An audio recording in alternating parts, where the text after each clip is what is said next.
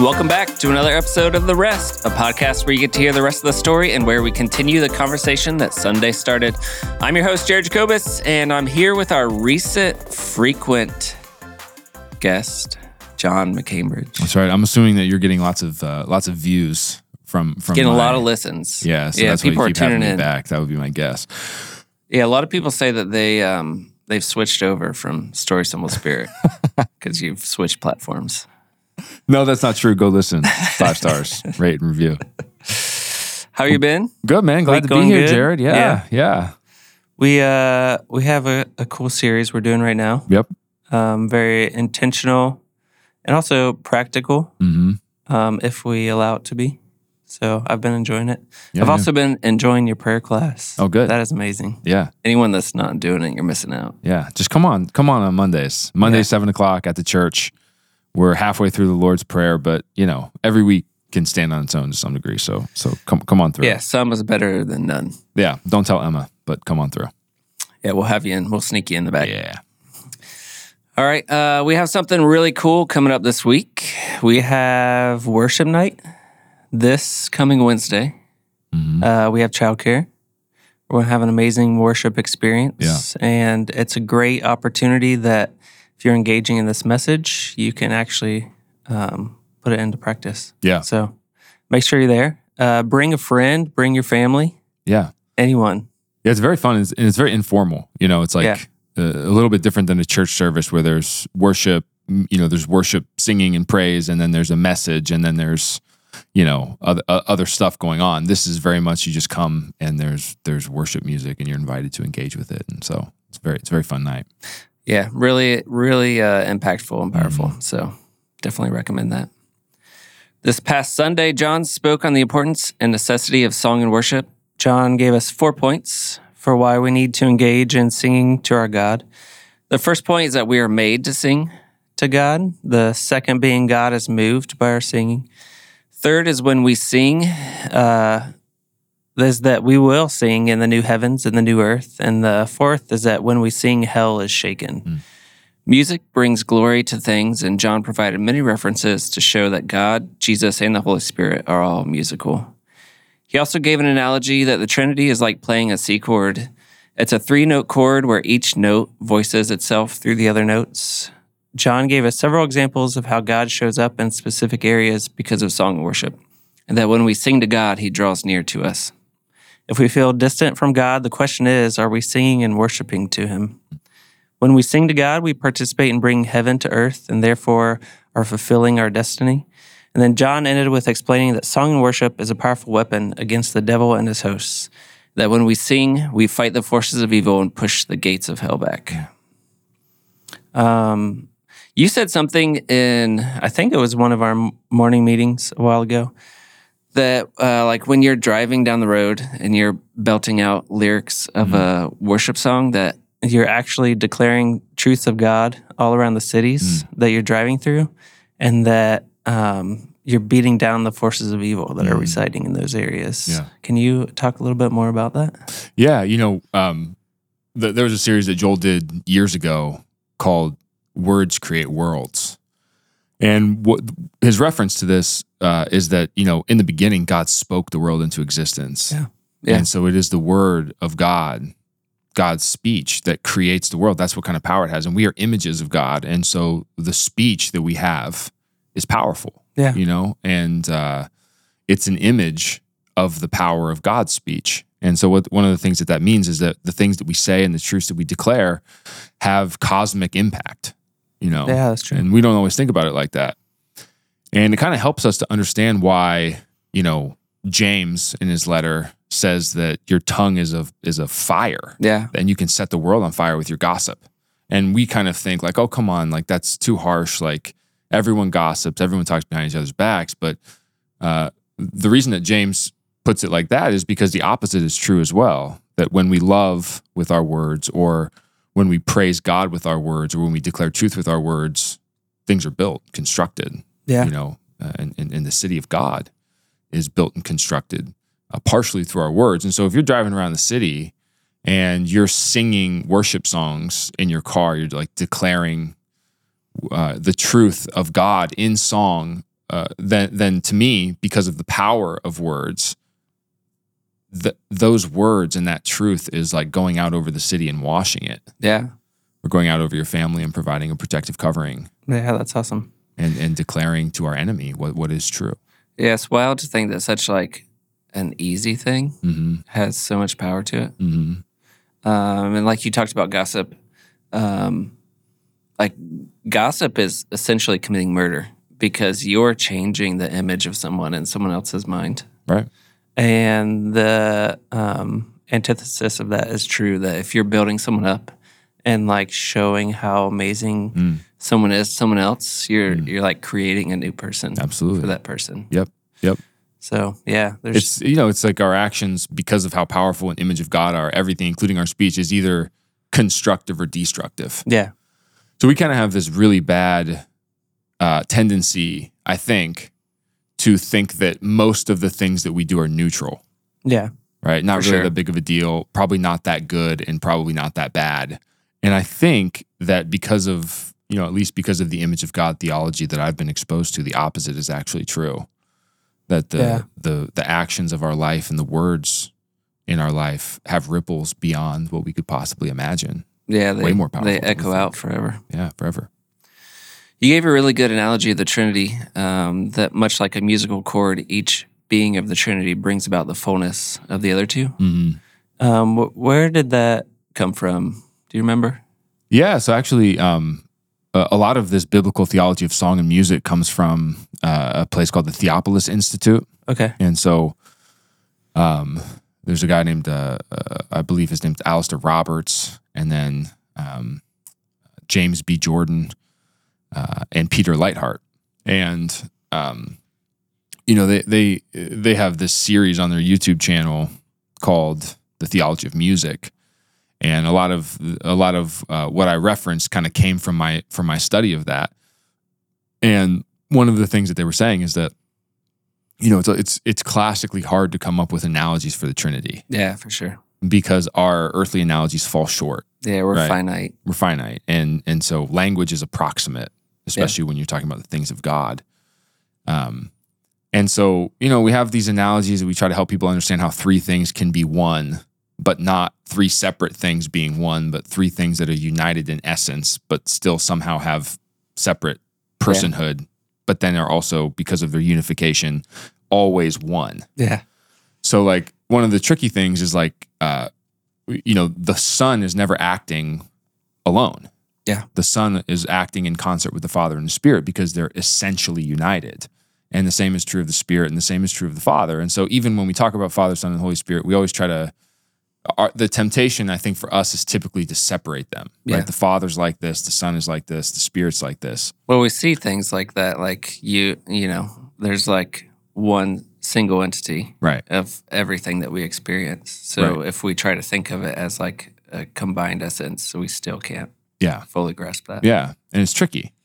And so one of the things that's interesting about the musical analogy of like a 3-note chord is that in that chord, it's one single sound, but it is 3 notes. Yeah. So it's not 3 notes. It's more than that. Yeah. It's one sound that is comprised of 3 notes.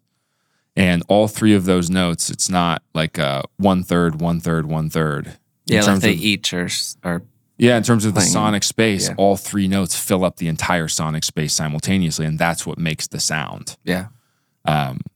And then on top of that, the note that's being voiced is actually voiced through the other notes. Oh, okay. Yeah. And so the E is voiced through the C and the G is actually voiced through the E and the C and et cetera, et cetera. And so I think that's very approximate to how the Trinity is, right? Yeah. Because, I heard actually James B. Jordan from this same institute, Theopolis Institute, when he talks about the Trinity, he says one of the things that's true about the Trinity is that everyone in the Trinity is always saying, look at the other ones. Oh, yeah. So the Father is saying, look at the Son That's and the interesting. Spirit. And the Spirit is saying, look at the Father and the Son. And the Son is saying, look at the Father and the Spirit, right?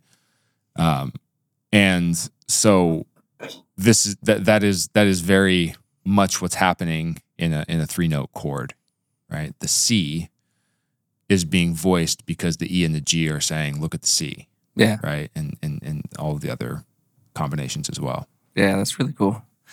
I think we should spend a little time talking on the musicality of the nature of God. Yeah. Before hearing this message, I always thought of music as like a human creation. And that we then used it to express ourselves in worship and entertainment, enjoyment. So I find it really fascinating that music and song were actually brought into the creation story from the very beginning. Do you have any wisdom on like the origin or like the nature of music being more than just a human discovery? Yeah, I mean, I think that the world tends to be musical. You kind of go outside, and if you allow yourself, you hear the rhythms of the world. You hear birds singing, you hear wind, you hear trees rustling. There are ideas that there's a song that the universe sings in terms of actual vibrations that, because we're immersed in it, we don't notice it, but it's happening at all times. Yeah. And so then what humans do, and this is actually first mentioned in Cain, the lines of Cain in Genesis 4, is that one of the things that Cain creates as culture begins to be created is musical instruments. Oh, really? Yeah. And so when we talk about the role of a human, we often talk about dominion and kingship and the fact that humans are supposed to put our hands on the world and change it. So the world is musical, and one of the things that the image of God does with his image of God powers is we put our hands on something like wood and horsehair, and we create instruments, things that can make beautiful sounds. Yeah, it's right? wild. And so actually that is a very, very good picture of what dominion is, because you can have a moment that is powerful with speech and with clapping and with singing, but that moment becomes all the more powerful when there's trumpets and harps and what the Bible calls lyres and cymbals and drums and all this stuff. And so I think that the world is musical, and the world just in and of creation itself is glorious with music, but then the image of God takes the world and can move it from glory to further glory. Yeah. So that's when we put our hands on the world, we make music, we sing with our voices, and take this glorious musical world and make it more glorious and more musical. Yeah. I heard something that kind of blew my mind a while ago. I think it was in a sermon, that if we weren't limited in what we could hear, that light is on the radio spectrum and the sun and stars would be singing to us. Wow. And that just that really blew my mind. Yeah. Yeah. That there's so much out there that we can't really fully experience, but it's happening. Yeah. I actually learned this about men and women, that men and women have somewhat different, hearing faculties. Okay. And so there is actually biological truth to the fact that men aren't very good listeners. Yeah. Only in the sense, mostly in the sense that there are frequencies that the typical female ear can hear that the typical male ear cannot hear. Yeah, got you. And so my point in that is just, if that's true of just the difference between men and women, imagine what is available that our faculties just can't hear. Yeah. Right? Imagine what sounds are being made that we can't pick up on just because, the eternal infinite glory of the world, not all of that's accessible to us. Yeah. I often experience that because I'll just out of the blue, my wife starts a conversation with you never listen to me. And then you're like, what? I don't know why it's What'd you say? Is that the first thing that you said to me? She's I've been speaking to you for an hour, Jared. You spoke specifically to the men in our church, saying that there needs to be a shift in how men see praise and worship. Yeah. So I came from what I would call a typical fatherly scenario where my dad would rarely engage during worship on a Sunday morning. And I specifically remember seeing him and coming to the conclusion that praise and worship was optional and that it really wasn't for me, which is a pivotal understanding for men that like specifically fathers, to know that their engagement or lack of engagement directly affects their kids' relationship with God. Yeah. Yeah. Did your parents go to church? No, I didn't grow up going to church. So, No. But I also, I didn't grow up in a musical family at all. Oh, really? And so there wasn't much singing. There wasn't instruments. There wasn't learning how to play music. I don't think any of me or any of my siblings know how to play any instruments, or, it was very much like a sports athletics oriented family. And so we kind of missed out on some of that, like what I'll call human development. Right. Yeah. And we all have things like that in our lives. But there's a couple things going on with this. Number one, I think that there's a level of engagement with God that is a little bit less intuitive for men than it is for women. Yeah. And here's why. Because the analogy of Christ in the church is that he is the groom and we are the bride. Oh, yeah. So as males, we are the bride of Christ as a church. Yeah. Right? Well, that's not a necessarily instinctive, intuitive role for us. And so there's a certain element of vulnerability, of bride-like qualities that we have to come to an acceptance in terms of our relationship with God. That's not easy. Yeah. Or at least it's less intuitive, right? It's less instinctive for us. And so that's already a barrier. And then a lot of times, because it's an industry, music making, even in the Christian world, skews towards females because they're the ones who engage with it. Yeah. Right? So it's like, so it leads to a phenomenon that I sometimes jokingly talk about, which is that there's a lot of worship songs that fall into the category of Jesus is my boyfriend. Yeah. Right?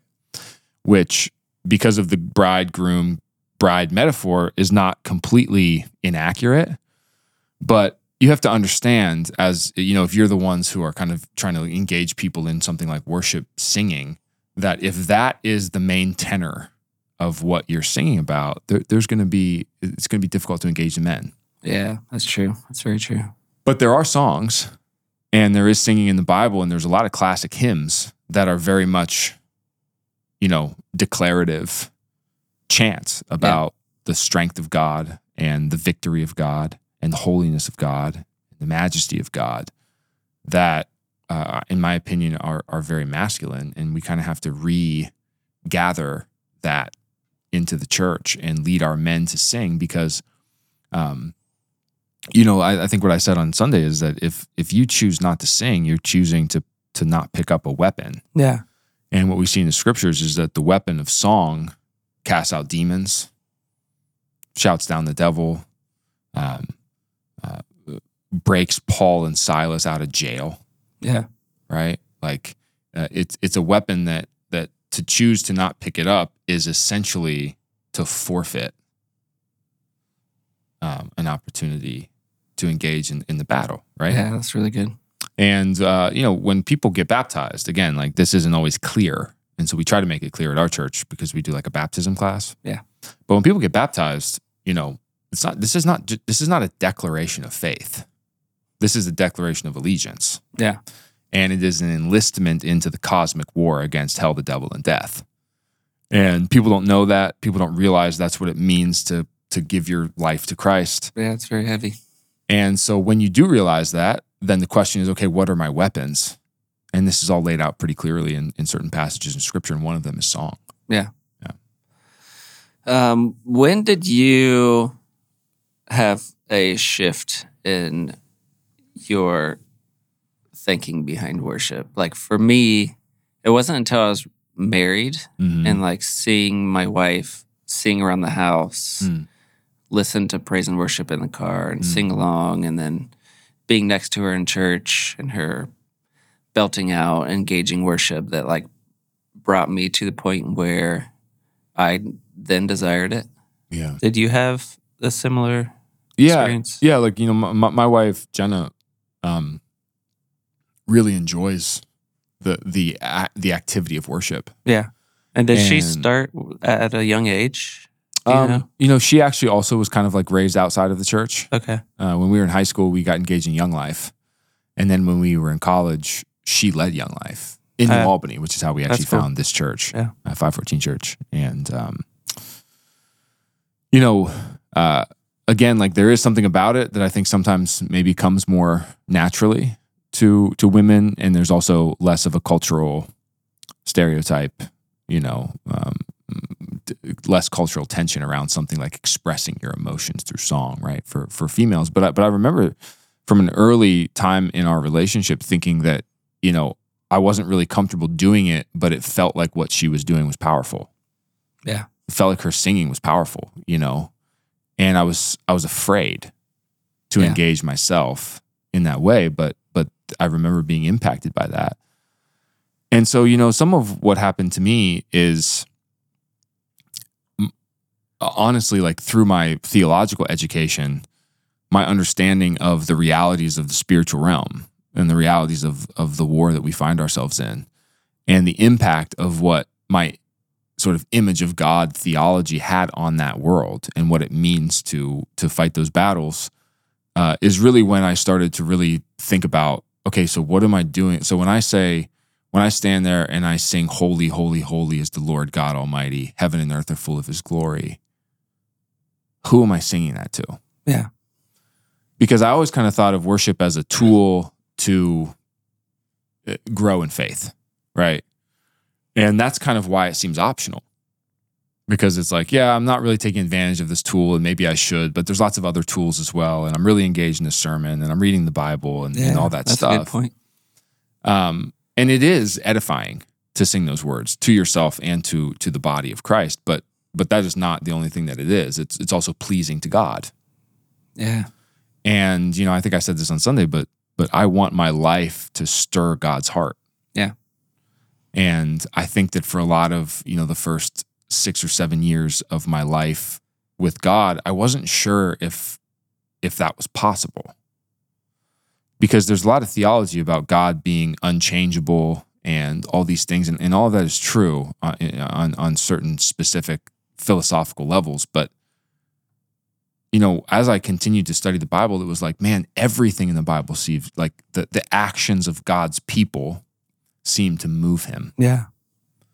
Sometimes in love and affection and like pleasure. Yeah. And sometimes in wrath and judgment. Not right? so good ways. But it is actually the words, the conversations with people like Moses or Abraham, or it is the songs of the priesthood when they build the temple, or the songs of the prophets as they prophesy, that actually like stir the heart of God. Yeah. And, this is probably like within the last 2 years, as I kind of think about the mission of my life, there's lots of things I want to do with my life, and there's lots of ways that these things can be accomplished. But one of the things that I want is I want my life to please God. Yeah, that's a really good North Star. Yeah, I want my life to stir him. And I think that the Bible says that it does. And singing is one of the things that seems like connects us to God, draws us close, and stirs his heart. Yeah. So, that was a long process to come to that understanding, and then to connect it to song and praise. But yeah. You mentioned Theopolis Institute. Yeah, Theopolis Can Institute. anyone access that? Yep. So just get on Google and search it. So it's very liturgical, and so it's a little bit different than our expression in that sense. When they talk about music, quite frankly, they're talking about chanting the Psalms. Yeah. So it's a very liturgical kind of old school thing. But their biblical theology is what I'll call it, is par excellence. Yeah. In terms of like what's available out there and accessible. A lot of what I do on Story Symbol Spirit is take some of the hermeneutical strategies of James B. Jordan, who's a part of Theopolis Institute. And, I dive into his resources before every podcast. And so I'm trying not to just regurgitate his stuff that he's already done, sure. But he is one of the biggest influences in terms of that. And so they have all these themes. Right now I think they're going through a theme on their YouTube channel about hospitality. Okay. And it's the same type of thing where they're kind of demonstrating the biblical examples of hospitality through the scriptures, and that's what they did with music, and That's cool. they do that with I think I did a message on bread and wine Yeah. one time for communion. Which I think everyone should go back and listen to that. Yeah, that was like very interesting and very cool. But that's that was the foundational understanding of all of that. It was something that James B. Jordan taught on. Yeah. Because it is interesting. Sometimes, so this is the way I usually think about teaching. There's two ways to teach, and they're both good. One of them is you want everyone to walk away with one specific thing that they can remember and apply to their life. Yeah. And that means that you have to be narrow in the way that you teach. And repetitive. And really focused. Yeah. And sideways energy from that is going to draw away from what you want to happen, right? The other way is that you want to teach something broad, and so you demonstrate the importance of it by referencing many, many, many examples. Yeah. Many demonstrations of this in the Bible or in church history or whatever. And so the point of that, like, so when I'm talking about singing, the point is not for people to understand exactly what's going on in 2 Chronicles when the fire of God comes into the temple. The point is just that is one of the examples that I'm listing of how God responds to song. Yeah. So if I wanted to teach a message on 2 Chronicles 5 and the fire of God in the temple, I wouldn't do what I did here. Yeah, right. sure. I wouldn't just casually mention it and move on. But when you pair, that with Paul being sprung from prison and, these other examples of God being stirred by song, Yeah. it paints a picture or puts together like a mosaic of music stirring the heart of God from the scriptures. And that to me is one of the ways that you can show and demonstrate biblical truth that should be lived out in our lives. Yeah, that's powerful. Something really cool that not a lot of people know is that the Psalms and hymns, a lot of modern songs use old Psalms and hymns, so we're singing those. Mm-hmm. And I grew up in a church that sung hymns, Mm-hmm. and they were still like really, really powerful. Oh, yeah. If you would get into that moment and actually like thinking about the words that you were bringing to life in those hymns. So Absolutely. I mean, I think that like I always say that we could go in there and we could play, like if we just went in there and played a modern rendition of How Great Thou Art, yeah, everybody would get all fired up. Yeah. Because that's a classic old hymn. Man, But- that's powerful. Yeah. I listened to a song by King's Kaleidoscope. It's the modern rendition of Come Thou Fount. Yeah. There's, the classic hymn is Come Thou Fount of Every Blessing. And, it's like powerful. Yeah. There's just like so much truth. Even now, so if you dive into intense. the Psalms now, like, so if you know modern worship music and now you take like a couple months and really, really read the Psalms every day and go into the Psalms, you will just keep coming across things in the Psalms. You're like, oh, that's why Passion has that song. Yeah. That's where this comes from. Oh, that phrase in this elevation song, that it's from, Psalm 92 or whatever. And they don't say that. Yeah. In the song, but that's where it comes from because the Psalms are the songbook of the Bible. Yeah. Great resource for singing to God. Let's end with spending a little more time on the passage in 2 Corinthians that the weapons we fight with are not weapons of this world, but they're weapons of divine power that can demolish strongholds. And like two really accessible weapons that we do tend to maybe like undermine a little bit is prayer and then song and worship.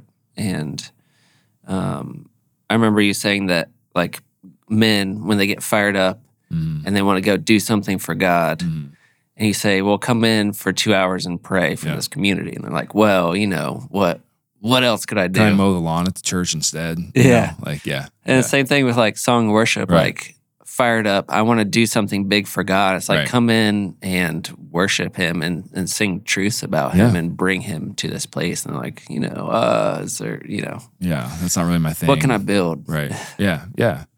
And all those other things are good tools as well. That 2 Corinthians 10:4 passage is one of my favorites because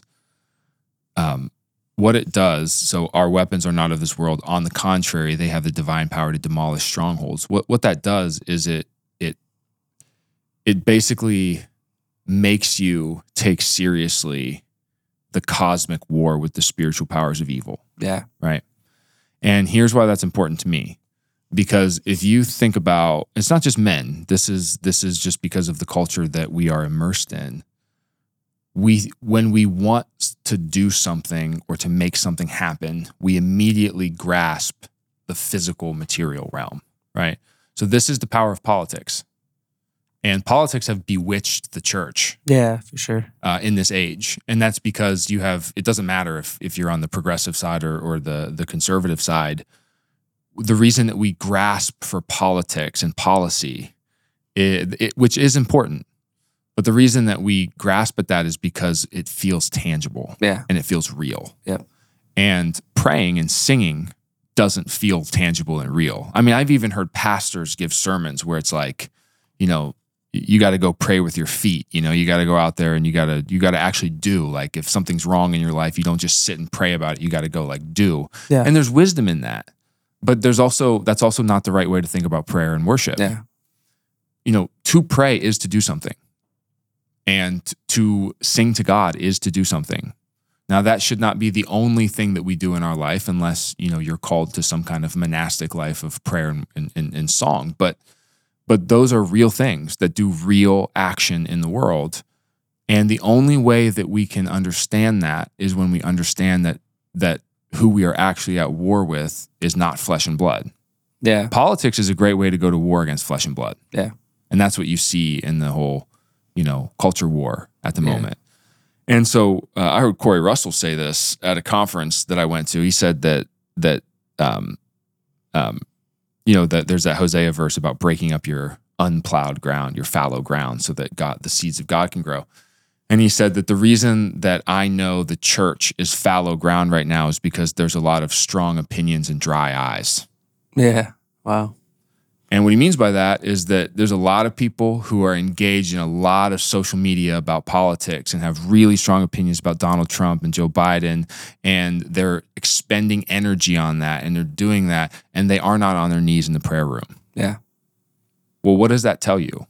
It tells you what you believe, right? It tells you what you believe about what's the actual problem. Most people read Paul's, verse at the end of Ephesians, which talks about spiritual armor.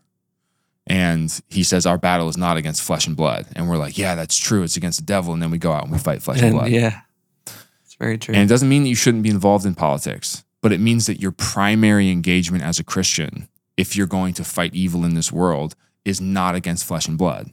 Yeah. And so prayer, music, these are ways that we start to engage with the spiritual realm and the powers and the principalities.